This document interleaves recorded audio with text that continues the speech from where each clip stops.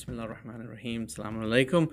Welcome to Light of Reflection. Today we dive into the depths of what we call the core problem. How does this problem affect us in our daily lives and why does it persist throughout ages? We'll look at historical patterns of oppression and the illusion of power, questioning whether true strength lies in arms or something deeper. So join us in this unraveling of mysteries. So, one of the things that we have been talking about is the core problem. And before we dive into the core problem, let's talk about what we see in the world today, what we see in terms of the news and the discussion that is happening. And it is really hard for anyone to understand that when you see images where a dead body and body parts are scrambled on roads, or blood splattered all over the place, or a mother looking for their children and not finding anything except for the blood stains on the ground, that reminds us of what? That there is no humanity in the world. There is humanity for dogs and animals. There is concern about LGBTQ and other humans. There are concerns about the atmosphere and the environment, but there's no concern about humanity when people see blood being shed, children being murdered, babies being killed, all of this happening before our own eyes, and there's no excuse because every single person can see that. So this pushes me to question, why is that the case, that on one hand we have such high moral standards and on the other hand we are so perverted human beings who have no moral compass? So when you think about that simple question, the question then comes is there a core problem? And for me personally, I have and I believe that the core problem was and is what the Muslims did after the Prophet's death. When the Prophet had appointed a successor at Ghadir, Imam Ali alayhi salam, and Muslims ignored that covenant, that is when everything bad started to happen. That is when the house of Sayyidah Fatima Zahra was burned and she was injured and she was martyred. That is after that, the creation, the cause of the creation, the Ahlul Bayt alayhi salam were persecuted. And as a result, Allah has been angry till the time that either people repent or the 12th Imam, the last son of the progeny of Sayyidah Fatima Zahra, comes back and takes the affairs in his own hand. So that's kind of like where my perspective of the core problem is. And when you think about, when you start going deeper into this core problem, you do realize something very fascinating. As we talked about in the last podcast, and the link should be coming up somewhere on the top, that humanity has had a problem from the very beginning. And that problem is Satan. And I won't even say Satan is the problem. Satan exploits the shortcomings of humans. That is to pursue the desires of this world. That is to pursue the desires, the love, the attraction of what they can see and they can feel in front of them, and ignore the covenant, the promises, the faith that is required to achieve salvation in the hereafter. That is the core problem within all humans. And what shaitan, the Satan, does is it exploits that problem. And when it exploits that core deficiency in the human beings, what it does is it tries to manipulate, it tries to create layers of confusion. And we have discussed the layers of confusion in the previous podcast, so if you have any questions, you can go visit that podcast. Again, the link is coming up over here. So once that happens, then the question comes, and these questions have emerged especially when the comments have come out in terms of like the videos and the messages that I've been delivering. The comments are not only about what is happening in the world today or what happened to the household of the Prophet, but they are very fundamental questions. For example, do we need God, or does Allah exist, or is Quran the real book, or how people have been deceived over time in terms of following a certain religion and believing that that is the only religion that is true. And those things become apparent day in and day out when you start talking to people. And that doesn't say anything negative about the people. That shows that the message of Satan, that shows that the ideology that the Satan has infiltrated in the humans,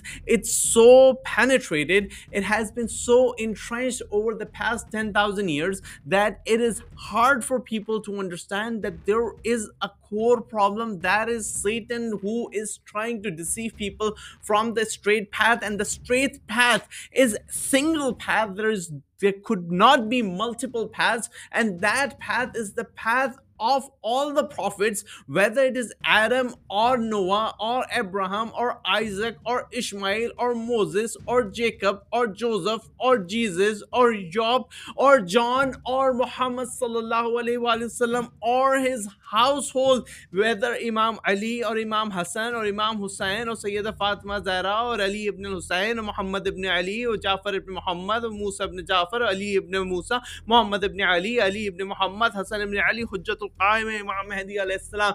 This is a single path. This has to be a single path.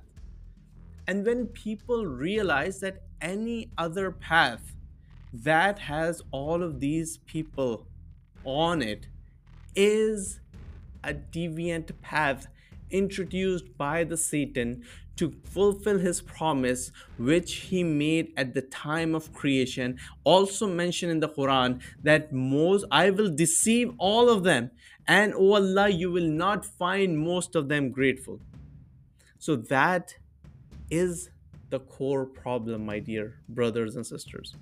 Once you realize the core problem, then you can easily realize something else, that no matter what happens today, no matter how much diplomacy works, no matter what people say on the face, no matter how they react in closed rooms, no matter how much peace you might see in the world in front of you, it will never sustain. It can never sustain, because the foundation of the peace will not be on the straight path.